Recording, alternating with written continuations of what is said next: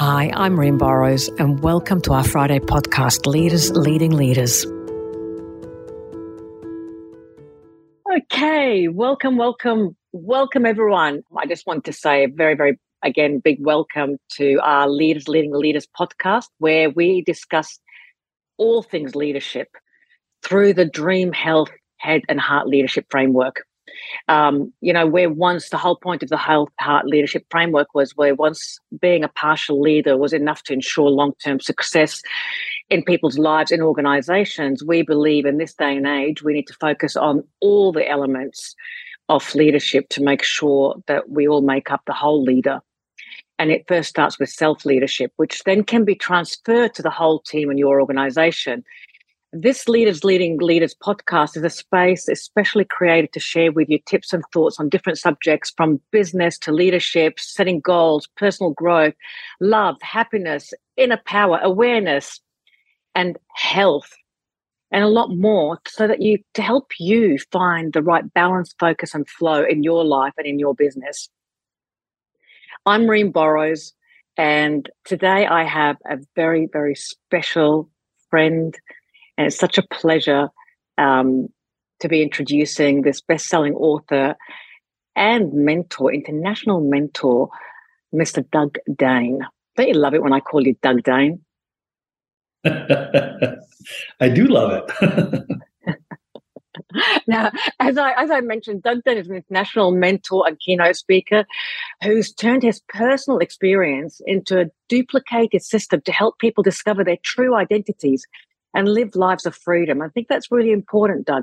Doug is on a mission to show people how to let go of their past so they can create a better life for themselves, for their families, and for the world. So please join me in welcoming Doug Dane. And maybe I can take this opportunity, Doug, to just briefly explain the Head, Health and Heart and why I was Dream Leadership Framework and why I was found your book to be so inspiring beyond just another self-development book. Okay. I mean, with the Health, Heart and Head Leadership Framework, we focus on the fact that there's a critical need today to become a whole leader, starting with the health. Because what happens is that we take the ordinary for absolute granted. And so it's not until we lose what we think is ordinary and normal do we realize that it's absolutely, our lives are extraordinary. And it all starts with the health. So, for example, as soon as we get sick, or as soon as we have some kind of autoimmune disease, as soon as we can't have that little barbecue in our backyards with our family, we appreciate just how extraordinary our lives are. And then we take it a little bit further with this leadership framework and to say, well, our mind is a beautiful thing. Absolutely. But somehow we've relegated to a secondary, the first position, and the heart has been relegated to, the secondary position to the mind. Okay. And that's causing all sorts of problems from a self-leadership perspective, but then also organizations, businesses, and our own career development, our own well-being, which then moves on to and has an impact on general life, your family, your personal life, your relationships. And we're seeing this globally, aren't we, Doug? Mm-hmm. Yeah, we got it all backwards. We certainly do have it all backwards. And then we've all got this whole notion of the amount of stress that's caused globally on a micro level, on a macro level. We can feel it now, especially post-pandemic. And people don't know why they're stressed out, but they know they're stressed out.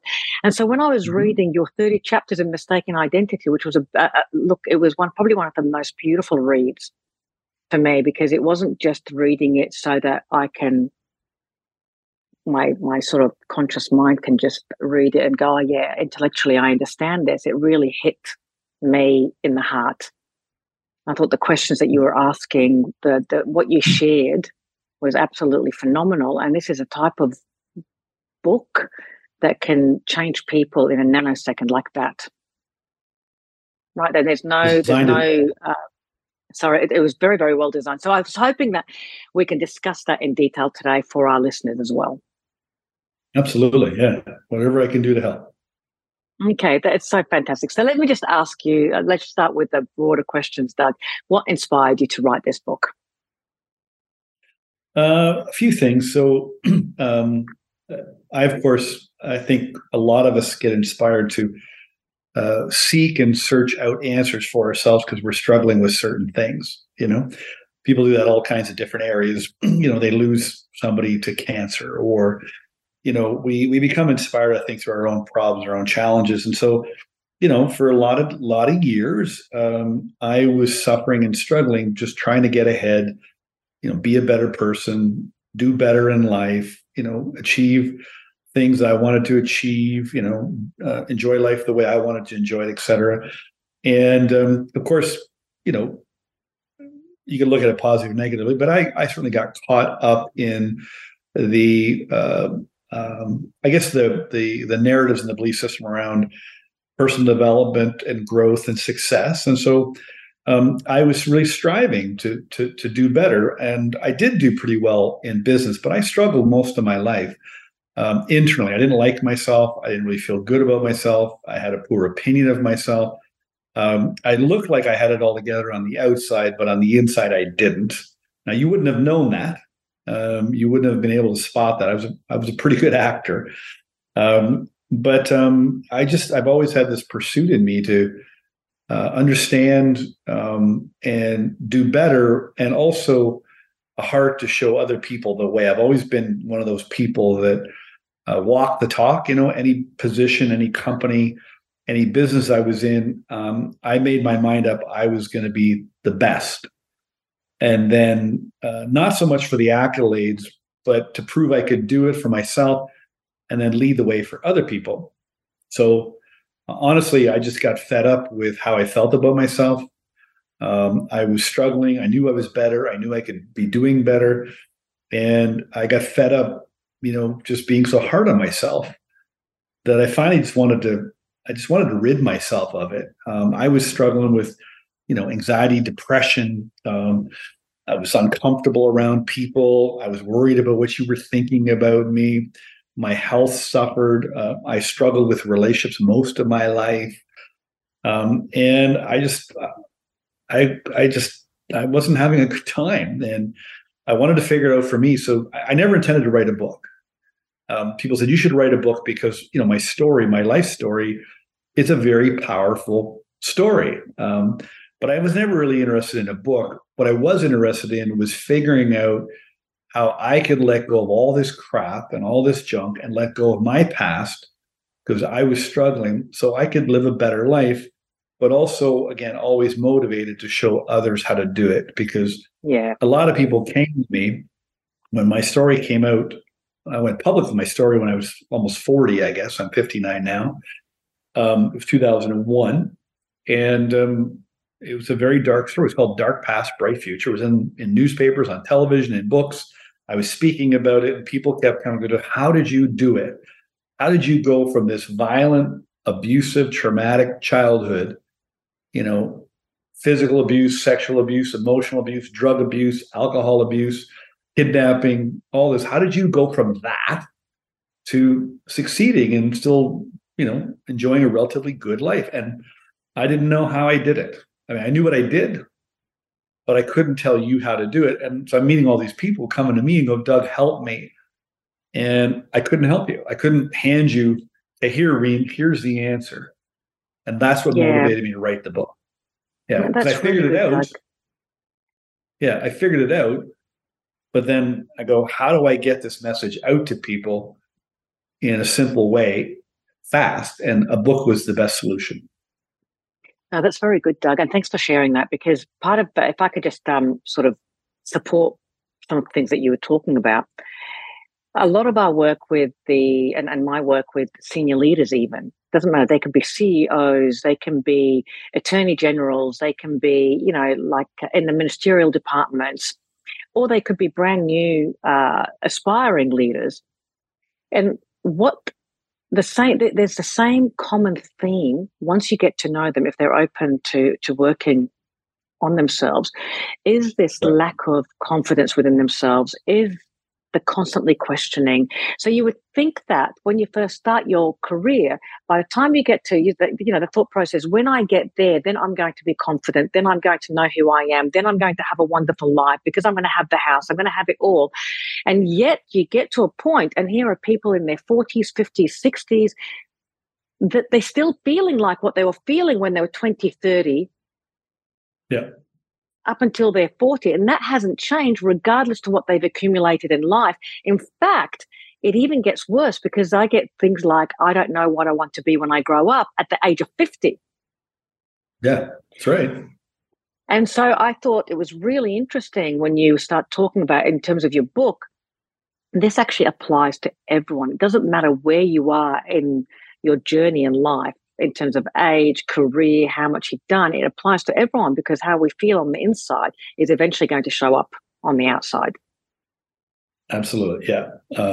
You kind of said if people are prepared to open up or talk about it or explore it. And I've talked to this. I've only been in this industry, the personal development space. I went to work with Bob Proctor, and I worked with him, and he mentored me, and I learned things that I didn't really know. And but in those 8-9 years, so 2014, I talked to thousands of people, thousands. Every day I just spend talking to people, having coffee now over Zoom, whatever, all over the world. And everybody I talked to, everybody, regardless of how successful they were, had this wrong or mistaken perception of themselves, self-doubt, self-worth, not good enough, I'm a bad person, whatever.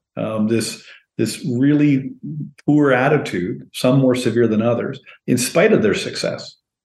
And so everybody has what I call a mistaken identity to some degree or another. And fundamentally, what's also going on at the same time that is a big challenge for everybody that's trying to pursue a better life and resolve any issues that you have, as Reem has described, internally or from your past, and it's worse than ever.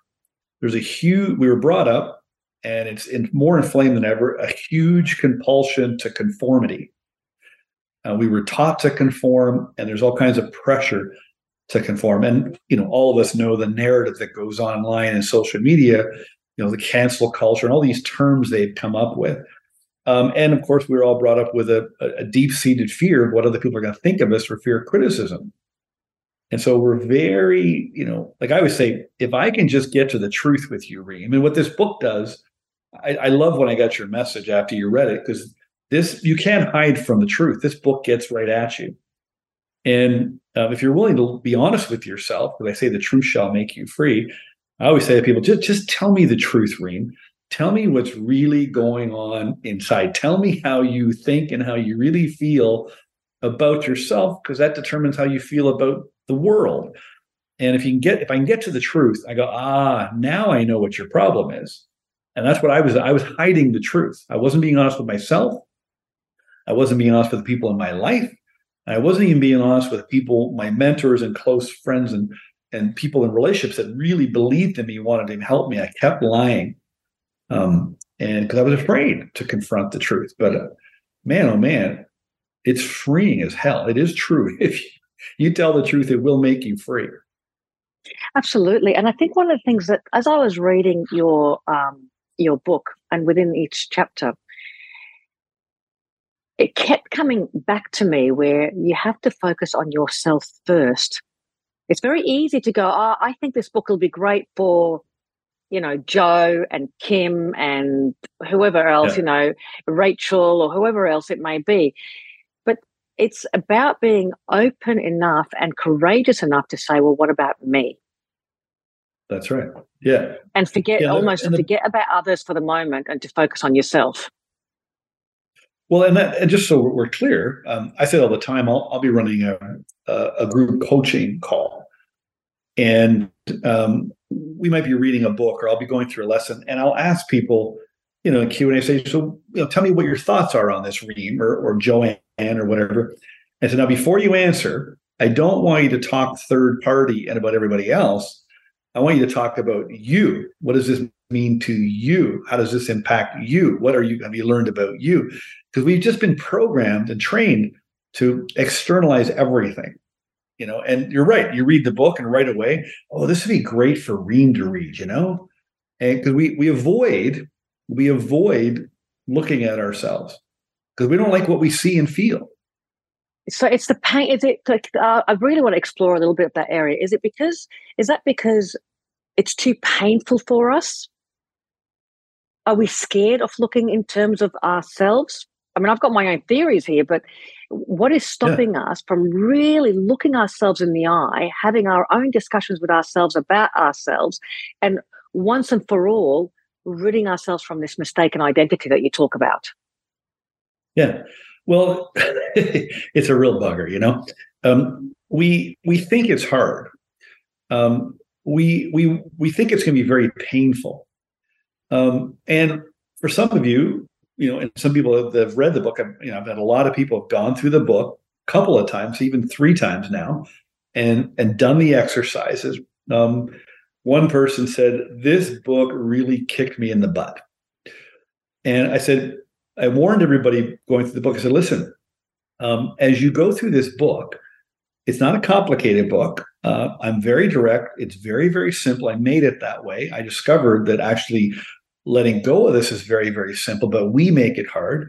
I just warn you that you're going to feel some resistance. Okay.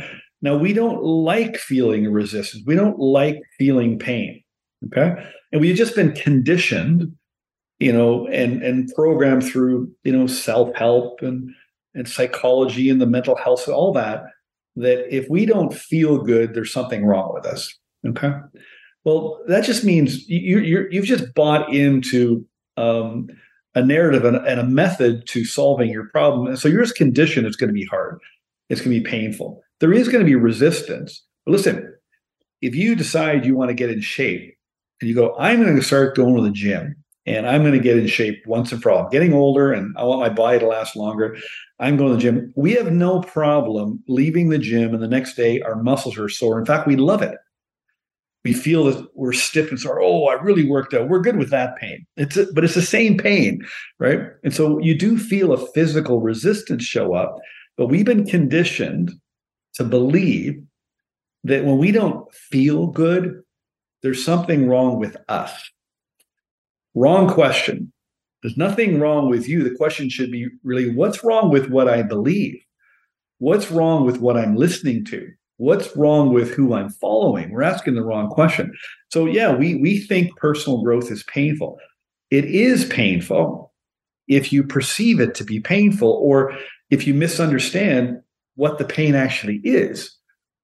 But if you can relate, it's just like going to the gym and go, remember when I was a little boy, 8, 9 years old, wailing in the middle, like, mommy, what's wrong with my legs? And my mom would come in and what's wrong at the back of my knees, behind my knees, excruciating pain. I didn't know what it was. And my mom said, oh, it's okay, honey. Those are growing pains.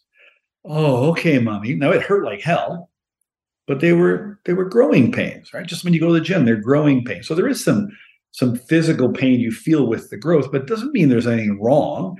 Or that what we do is we stop. We go, I don't like this. I'm not going to follow through. So we just don't understand what's going on. So that pain, there's a lot of goodness in that pain. I mean, Buddha said it best, right? The best thing to say, pain is inevitable. It's suffering. That's the choice. And you talk a lot about that in your book in terms of the suffering being the victim. So maybe we can talk a little bit about that, because for a long time you say in this book you saw yourself as a victim, correct? Yep, definitely. Yeah, and listen, I had justification. I mean, I was a victim of. I was a victim. If I just quickly tell you the story, I was a victim. My birth mom gives me up for adoption as a baby, as an infant when I'm born, and I get handed over to a foster care mom, and so I was a victim of that. And then at 6 months old, I get taken from the foster care home and I'm placed in another home where I got adopted by these 2 violent alcoholics. So that was a victim again, right? And then I endured emotional and physical abuse at the hands of my alcoholic parents. And I also witnessed a lot of violence with them fighting and beating each other up. So I was a victim of that. victim of an alcoholic family. And then I went looking for love in all the wrong places. And then I ended up in a ring of pedophiles, and I was sexually abused for 2 years. And I became a victim of that. That ended when I was 15, when I was kidnapped. So I was a victim of that. And then, of course, because of all that, I turned to drugs and alcohol, quit school, and I was a victim of that. So for the first, 23, I guess I was only a victim up until 15. Okay. After that, I was no longer a victim because there was negative outcomes because of being a victim, like the alcohol and the drugs, and failing and going bankrupt in business when I first started my company, and failing in relationships. Those are effects of the original cause, right? But then what happened is you go through life with this victim mentality, and then it's very convenient to be a victim, because you can explain away your mistakes. I had great excuses, great alibis. Whenever anything failed, like, and so I just carried this victim mentality along. And then, of course, in the past, for sure, last 5 years for sure, this victim narrative has been perpetuated through social media, some of the social issues we're facing. And so we have a victim mentality in pretty much everywhere in the world. And listen, I'm no longer a victim. I just find I'm not a victim. I can't keep acting like one, talking like one, using my victim mentality to excuse away my mistakes. And the other problem is, if you're a victim, you're also a villain. And so if you're a victim, you turn on others, and you're also a villain towards yourself. You villainize yourself, and then you're the victim again. And around you go in a circle. And so I just got sick of being a victim. I thought, I'm not a victim anymore. And I'm the one creating my suffering. I am. Nobody else is. I'm the one that looks at my story the way I do. I'm the one that blames people. It was all on me. And it was Bob Proctor that said, Doug, it's all your fault. I go, what do you mean? He goes, it's all your fault. It's not your fault what happened as a kid, but it's your fault if you continue thinking the way you're thinking. And now, some people can think that's really harsh, right? I mean, and I'm sorry to interrupt you, Doug, because you are very forward with the way that you talk. Like, there's no shades of grey. It's for you. You're very upfront with it. It's for some people who, for example, have gone through some of the things that you've gone through. They could say, well, that's a bit harsh. The way you say, I'm a victim. I got I was adopted out. I went through, violence. It was the pedophile ring that you're talking about. And then all of a sudden you're saying you're the victim. It can sound like it's a bit harsh, can't it? Well, here's how I look at it. And if you're listening, you might not like it, but I'm right and you're wrong. And what I mean by that is I learned some things that I did not know or understand. And I just wish somebody had kicked me in the pants years ago, because I could have got here a heck of a lot sooner. So I'm at an age in my life, I'm 59, as I said, I don't really care what you think about me. What I do care is about you. And that if I got to punch you in the gut to wake you up, so you sort this out faster and you don't waste the years of your life. Life is short. All we have is time. I don't want to waste yours. And I don't want to waste mine. So, I mean, honestly, as I was doing the book, reading, there was part of me going, oh boy, what are people going to think? And I thought, no, I know how this works. And I've helped thousands of people with this. And I'm just going to be direct, and I'm going to be straight with you, because we don't have any time to waste. Time is clicking. That's all we have is time. And if I got to kick you in the butt, even if you don't like me, I'd rather do that. Reem, a lot of people, when I first met you, Doug, I didn't like you. But now I love you. They just didn't like I was so direct, because I was pushing their buttons. And the reason I was pushing their buttons, I was telling them the truth, and they didn't like it. And that's where the buttons are. I push the buttons because I'm telling you the truth, and you don't like the truth. But the truth will make you free. So I don't mind taking the heat.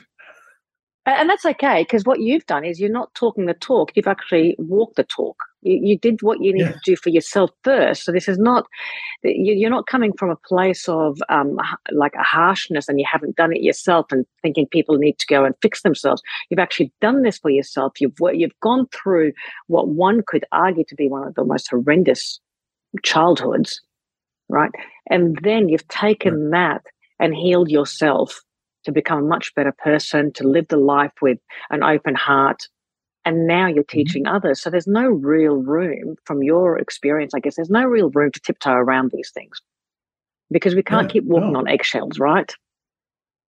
Well, if you don't get to the truth and you're not honest with yourself, you're going to remain in conflict and you're going to keep suffering. And so it is very black and white. The world has been made gray, but it doesn't mean it is gray. The world is actually quite simple. Life is actually quite simple.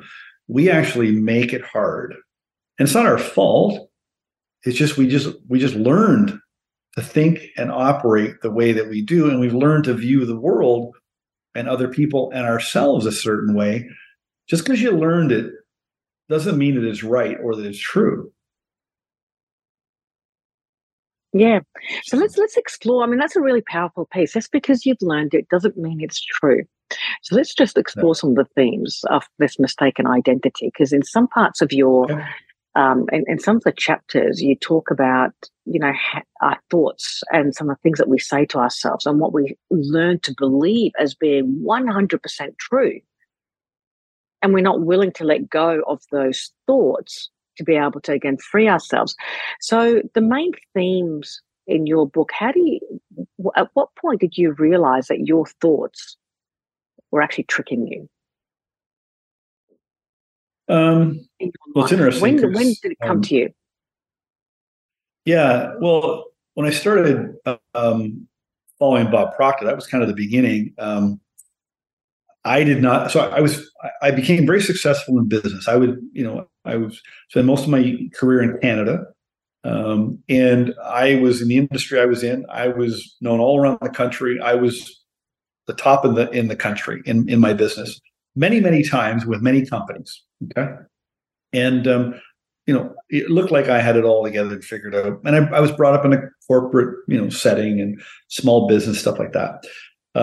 I did not know that my mind is like a machine. I'm not a machine, but my mind operates much like a machine, and it actually directs my brain and my nervous system. I didn't know that.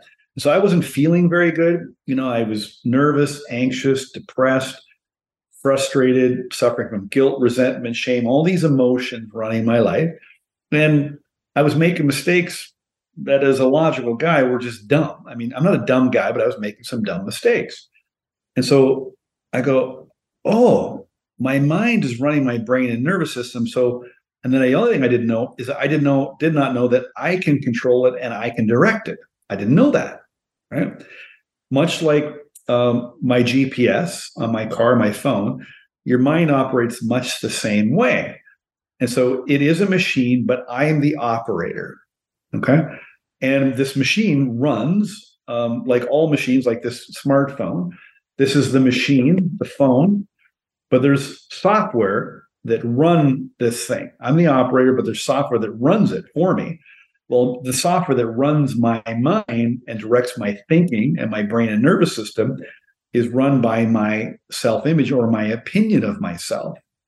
And if I have a lousy opinion of myself based on how I was treated when I was a kid and how I was raised, or the rules, values, prejudices, biases that I was brought up to believe, I can change all that. And so for me, I obviously grew up in a very distorted environment.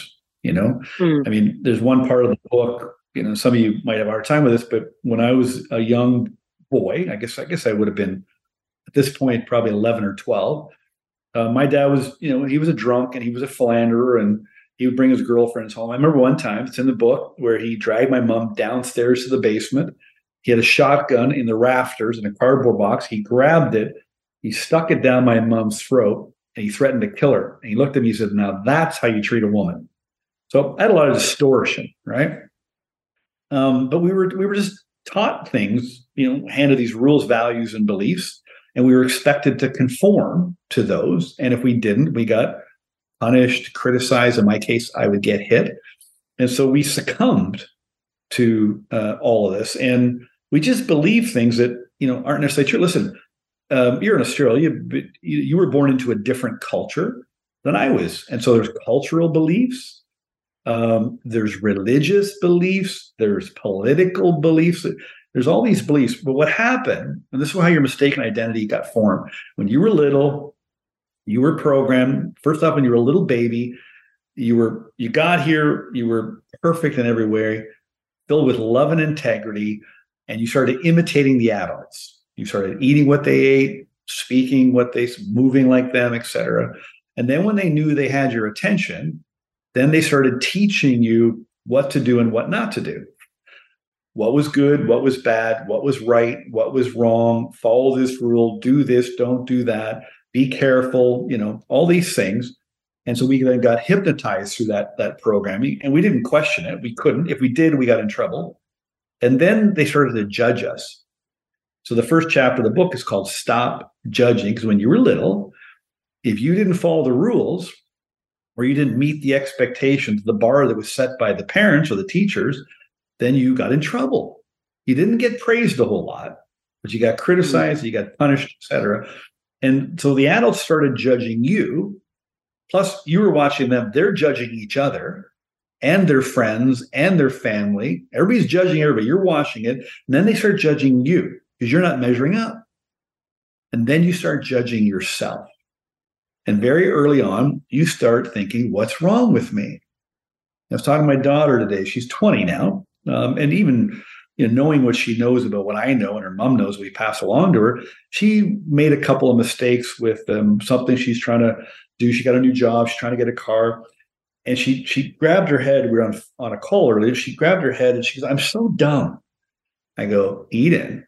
I said, you're not dumb. Sometimes we do dumb things, but that does not make you dumb. But that's how we automatically turn against ourselves. But we were brought up to ask ourselves, what the hell's wrong with me? And the parents going, Reem, what the hell's wrong with you?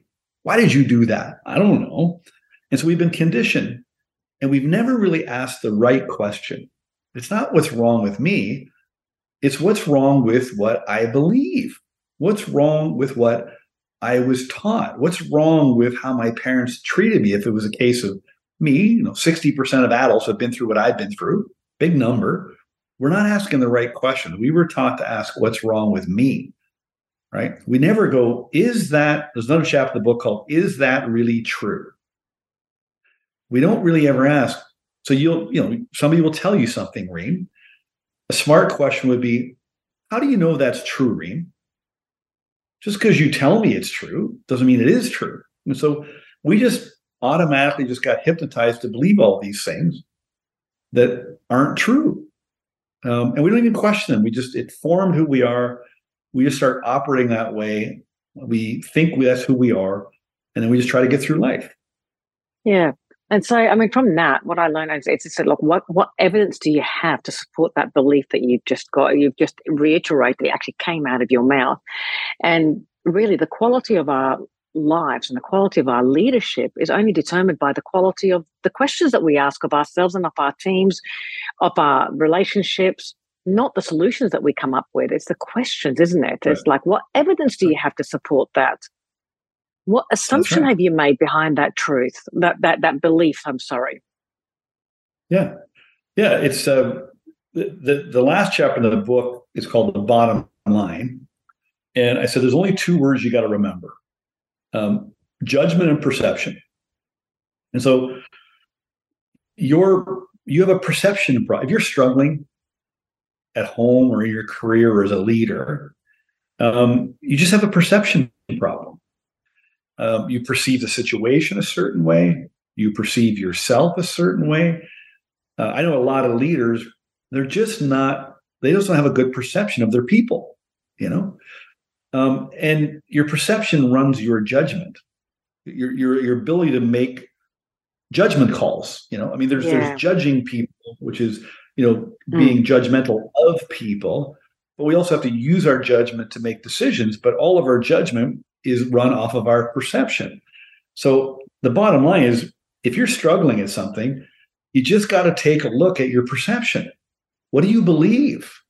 Right? Where did you get that from? Right? Is it working for you? Yes or no? We have to ask ourselves some pretty basic, but fairly, direct questions. And I designed the book that way. I ask you some very direct questions to basically uncover what you believe or what you experience that cause you to believe what you believe, that cause you to feel the way you feel towards yourself, which is a mistake.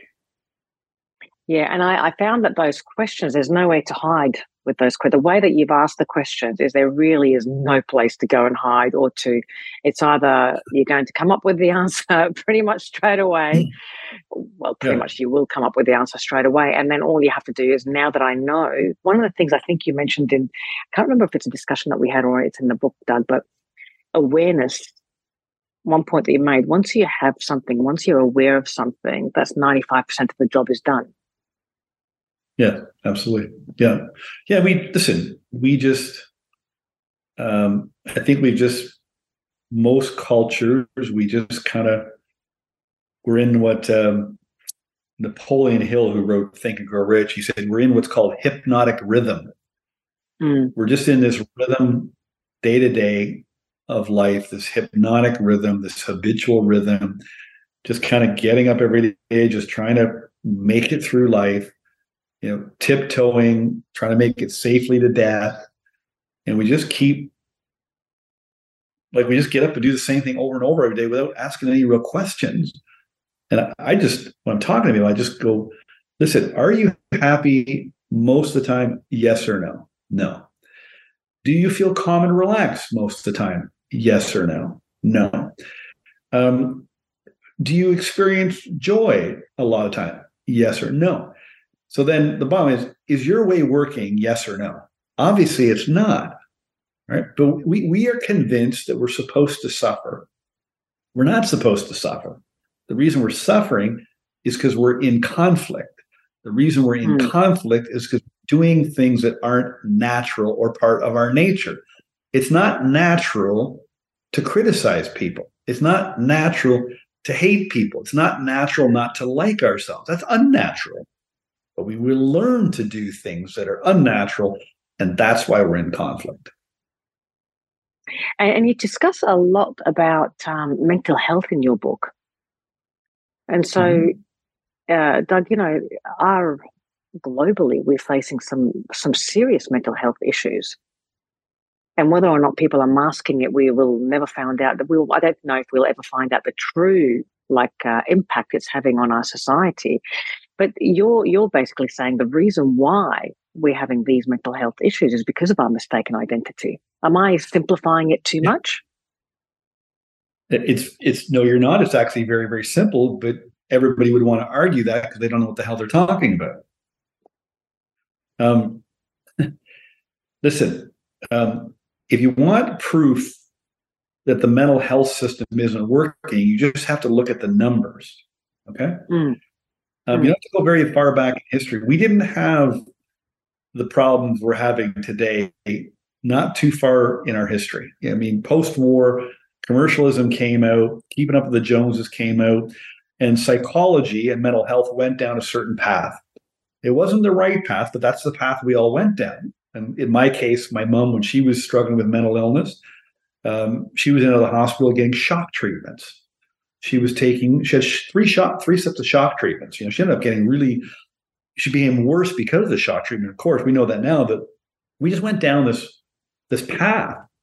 And all you got to look at the stats is our mental health problems are worse than ever. And now it's a perpetuating cycle for our children.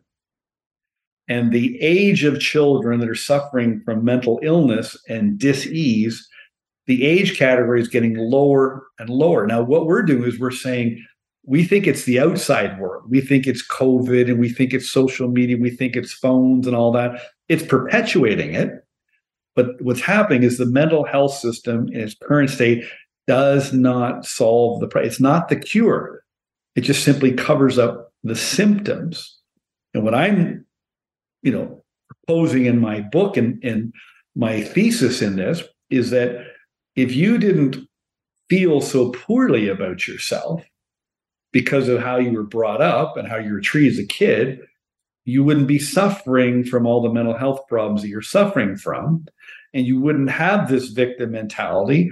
And it wouldn't be perpetuated by the current mental system that says, okay, you're anxious and depressed and you should be taking pills and all this stuff. I mean, don't get me started on that, but here in Canada, they're looking at legislation where people can medically assisted suicide if you're depressed.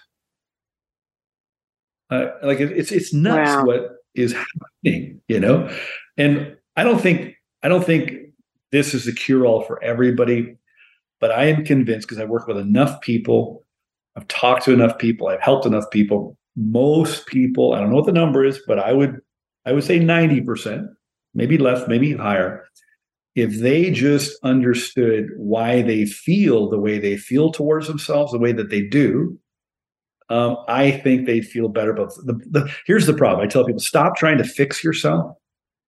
Just be yourself. That's the answer. If you could just be yourself without worrying what everybody's going to think or what they're going to do, you just be yourself, you'd calm down. And your anxiety and depression is just a function. So anxiety simply means you're afraid of the future. You're fearing something in the future and you're anxious. And if you're frustrated, it's because your expectations aren't being met, and that's in the past.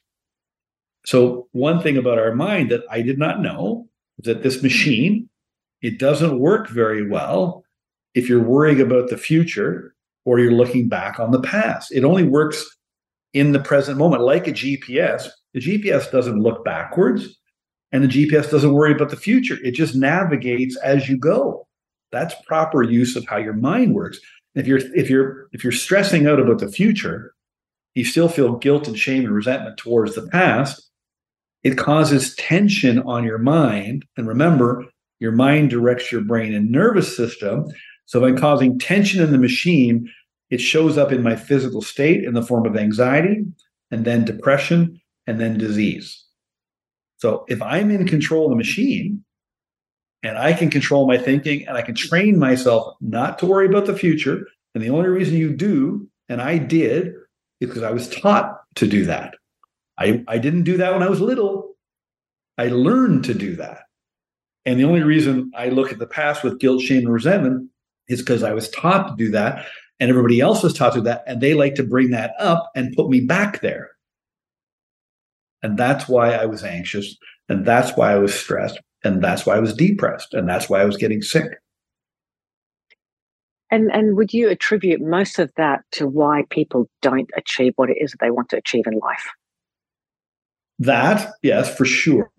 I think the bigger issue is this underlying mistaken identity. You're mistaken about yourself and how you feel about yourself, and you're also mistaken about what you're capable of. Now, your true self, your soul, your heart, it's pulling you forward. You're always being drawn ahead. Humans, we're very purposeful and we're very goal oriented. So you can't ignore it. I mean, you can ignore it, but it doesn't go away. And we're pulled to be better and to do more and help and serve others. That's our nature. And so there's a pull to pursue it. And if you don't pursue it, then you give yourself a hard time because you're not pursuing it. Okay. And this mistaken identity, it also distorts your view on what you're capable of. Like my own mistaken identity kept me from writing this book. I had a message. I proved that it worked. I was helping all kinds of people change lightning fast. When I talked to you one-on-one, I mean, I was very convincing. I was very compelling. And when you followed my instructions, it worked. But I was afraid to put it in a book. Why? Because I was afraid what people were going to think of me. Right? And so my own mistaken identity held me back from writing the book. Now the book is out. I can't do anything about it. I can't take it off the shelves. That's it. It's done, right? So you have to actually jump and do it. That's it. There's no other solution, is there? Yeah. But now the things that are happening and the feedback I'm getting on the book from people that are using the book or actually letting the book work on them man, it's changing my whole perspective on what I can do. And so So can we here's how I talk put it. about that for a second? Actually, can Yeah. we talk about that for a second? Because I think this is important. During the process of you writing the book, you mentioned, who do I think I am to be writing this? I'm not Yes. educated. I finished in year 10. What do I know? All of that. Now that you've written the book, you see it from a completely different point of view. So the question is, like, how do you get more and more people to look look at the doubts, fears, worries as they're going through the process so that they can get to the other side? Yeah. So I talk about this in the book. So the book really does three things. Okay. Yes.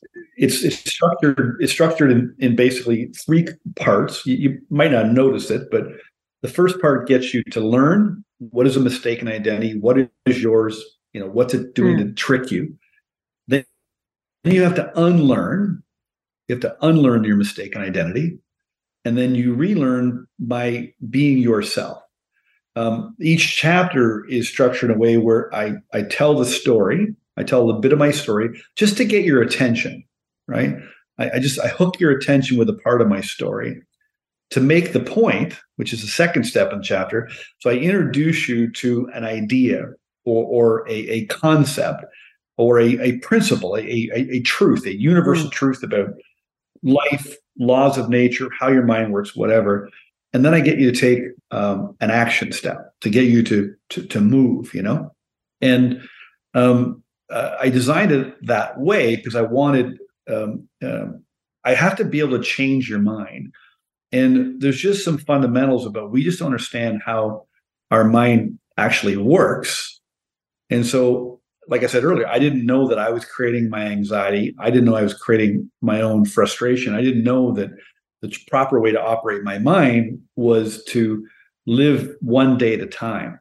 The other thing I did not know, and I talk about in the book, is what we have to do is we have to become emotionally neutral, or what's called emotional neutrality, and use what's called intellectual objectivity.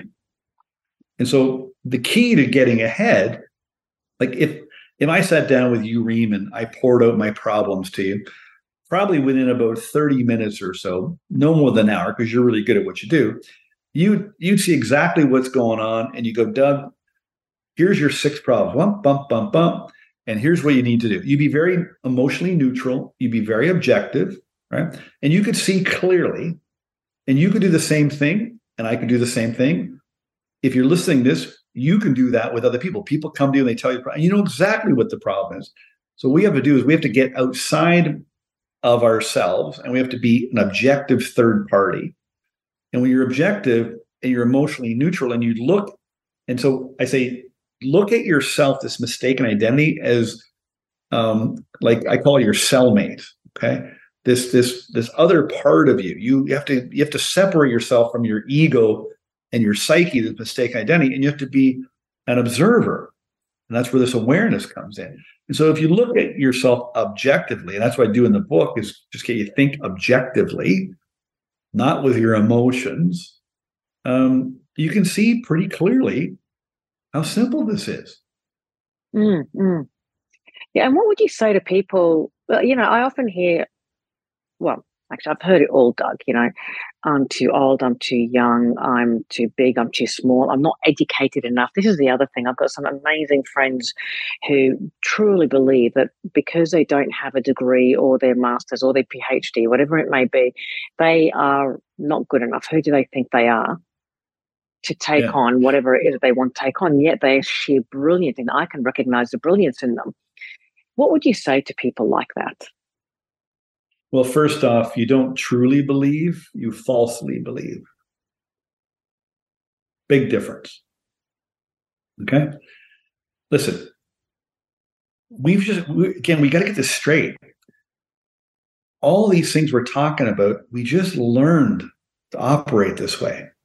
We were just taught. We heard our parents say that. Listen, when I was a little kid, I was born the day before Halloween. And in Canada, we call that Devil's Night. You go out and you vandalize the neighborhoods and smash pumpkins. My brother, who was adopted as well, he was born the day before Valentine's. Ever since I was a little boy, my mom said, Dougie Dane, you're such a little devil. And Tommy Dane, you're such a little angel. And guess what? Tom was a good little boy. He was the favorite. He never got in trouble. He was the good kid. I was the bad kid, right? And I got into a lot of trouble. I broke all the rules and I really had a hard time, and just because I believed that what they told me, and so we just got to get that straight. Here's the deal. I talk about this in the book and with people. If you want to know who you really are, it's really, really simple. Just ask yourself a couple of questions. What am I really passionate about? Like, what am I interested in? What am I passionate about? What do I want to, if I could do anything, if I'm engineered by my creator and I cannot fail, what would I do? You don't have to do it, but you explore that question. Whatever the answer is, you have to get this straight. Whatever the answer is, you are that person. That's why you want to do it. Okay. The other part you got to get straight is you were gifted with the talent and ability to be able to do it. Otherwise, you wouldn't want to do it. And every one of you that are watching, if you're honest with me and yourself, there's things you'd like to do. But you truly believe, falsely believe, for whatever reason, that you can't, or you just got comfortable enough making up excuses and alibis to stay stuck so you don't have to face the truth. And that's okay if you want to live your life that way. There's nothing wrong with a life like that. But I think a lot of people, they want to do better and they know they are better. And so we've got to really evaluate these beliefs and ask the question, is that really true? Listen, I'm 59 years old. I'm turning 60. I'm starting a brand new career. The book just came out. I left. I used to be with Bob's company. He passed away about a year ago at Procter & Gamble. I'm no longer there. I'm embarking on a brand new journey this next season of my life, and I'm turning 60, and I'm going to crush it. This will be the best season of my life.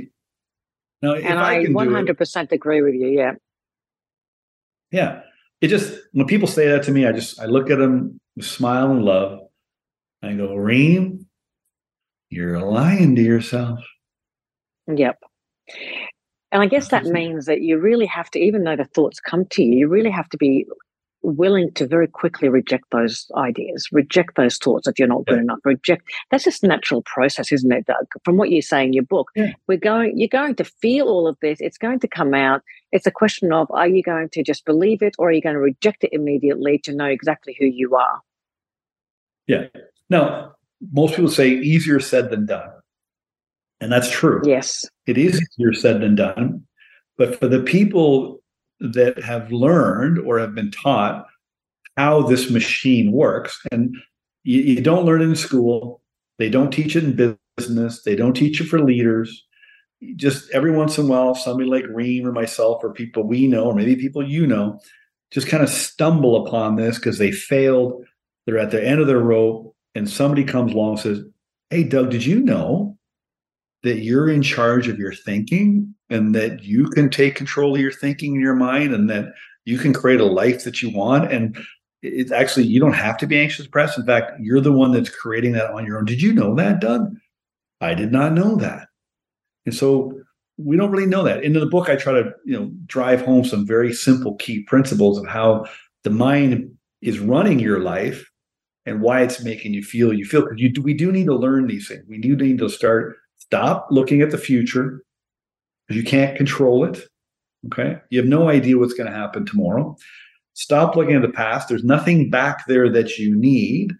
If there is, don't worry. Your memory will bring it up as you go forward. But do not talk about the past. Don't think about the past. Don't have any negative feelings towards the past. Like, I have no negative feelings towards anything in the past. My abuse, my parent, nothing. There's a part in the book, I was doing an interview, and a lady was reading part of the book, and she said, part of the book says, I hired a private detective to find the man that abused me. His name's Randy. I wanted to find him, and I want to just find out what happened to him. And I wanted to just hug him. I wanted to find out if he was okay. She goes, how could you do that? I go, it's just a choice. I just chose to look at my situation as a gift rather than as a curse. Those are just choices that we make, And so we can choose the way that we think, and we can choose the way we look at our story, and we can choose whether we worry or we look at the past. If you do those two things, you're going to get stuck and you're going to stay stuck. And so amazing. If this mind is a machine, we better learn how to operate. We got no problem learning how these things operate. No problem. We'll sit on this thing all day long trying to figure out how to operate. But you also have a gift called a mind, and it directs your brain and nervous system. So if you're not doing any very smart things, you don't feel very good, you probably should figure out how this works. That was the deal I got. That is brilliant. Absolutely brilliant. And so what are some of the upcoming projects for you? What were you hoping to get out of this, Doug, and what's next? Because I'll talk a little bit about the book from my perspective when we're closing, but I was hoping to find out from you your thoughts, honestly, your next steps. Yeah, I am on a mission to create a major global prison break. I think most people are stuck in a prison of their own making. It's a case of mistaken identity. They got arrested because of a mistaken identity. The real villain or the culprit is their programming, their upbringing, their conditioning, and how they treat as a child. And the key to their freedom lies inside. And if they follow the principles in this book and this step-by-step system I've created, not that I've created it, I learned myself and now I've organized it in a step-by-step system, you can break free. And the book is like the key to your freedom. And so I think I helped you, Reem, unlock yourself a little bit. And so I just want you to take this book. I want you to go down the hall. I want you to open up the next cell and give them the book and open up another cell. And I just want to create a massive prison break all around the world with this book. And so I just want this book to get in people's hands because it's not a book that you read. It's not another self-help book. This is a system. And I just say to people, just let the book work on you and then spread the word. If you know somebody that's struggling like you were, get the book in their hands. And so I'm on a mission to get this message in the book. This is the messenger. This is my army. And I just need more people getting this book in their hands. And it's going to cause a profound change. And I want to just, I will go to the ends of the earth to speak about what I now know. And I will fight against the system, the mental health care, social media, culture. I will fight to tell the truth about how people are mistaken. And I'm on a mission just to have people feel better about themselves so they can do better in life and help other people in the world do the same. That's absolutely beautiful. If I can actually encourage all our listeners today to go out, buy the book, Mistaken Identity by Doug Dane. Now, this is available. You can go to dougdane.com and you can purchase the book from there. There's a number of areas or a number of, outlets that stock your book who can deliver immediately. If you want to, you can go straight to Amazon and buy the book from there. So there's a lot of different places, no excuses here. I would highly recommend that you get your book for yourself and then encourage everyone else around you to read it, because this is a book that you should not miss. It's so simple. It'll take you a very, very short time to read it. But what I would also encourage you to do is go through it again and again and again until you answer all the questions.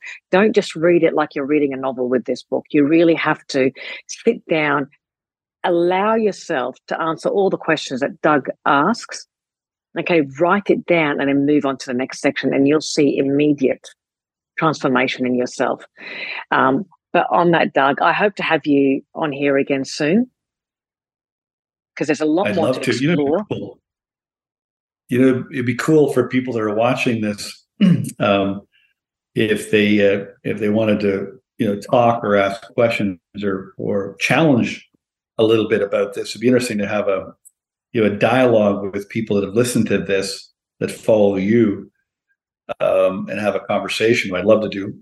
Anything I can do Well, I change think your that'll be mind. fantastic. Actually, we'll do a Q&A, Doug, a live Q&A. This is on a Sure. podcast, and what we'll do is we'll release this first, and then let's organise for a Q&A. I hope everyone's listening to this.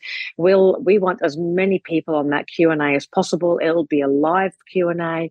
It'll be on both Zoom, in the Facebook group, as well as on the podcast. We'll organise time because, again, I Yeah. think this is absolutely pertinent, and it really fits in so well with all the discussions that we've been having around the health, the head, the heart framework, self-leadership framework, because it all starts with our great health, which includes the well-being of not just our physical health, but our mental health. Yeah. And that's where it No, I all love that. starts. But Doug, I really want to say thank you so much. Is there any other area that I should be directing? We'll have all the details in the podcast, like content page. But is there any other area that you want me to direct our listeners to? No, if you go to my website, the only difference is if you go to my website, we ask you if you want to give us your email address, and then I deliver a digital workbook to go with the book, and Yes. then we just redirect you to Amazon if that's where you want to order from. So that's the benefit of going through my website. But you could just go to Amazon or your favorite online retailer. Books are starting to carry it, but to get it online is the fastest way to get it. So that's where I would go. Yeah. Well, we'll share all those details on the podcast review as well, and in the email that we send out as well. But Doug, I just want to take this time out to say thank you so much. That was absolutely superb. If there's one book that anyone has to read this year, it's just this book. Thank you. I appreciate it. Thank you, Doug. Now, stay tuned for the next episode. We will have Doug Dane on again shortly, and we will be doing the Q&A. So do follow us on either, you can go to Spotify, or you can follow us on Instagram. It's dream_com, it's DREEM, or you can go to dream.com.au, DREEM. Thank you again, Doug, and we'll be talking soon. Thank you.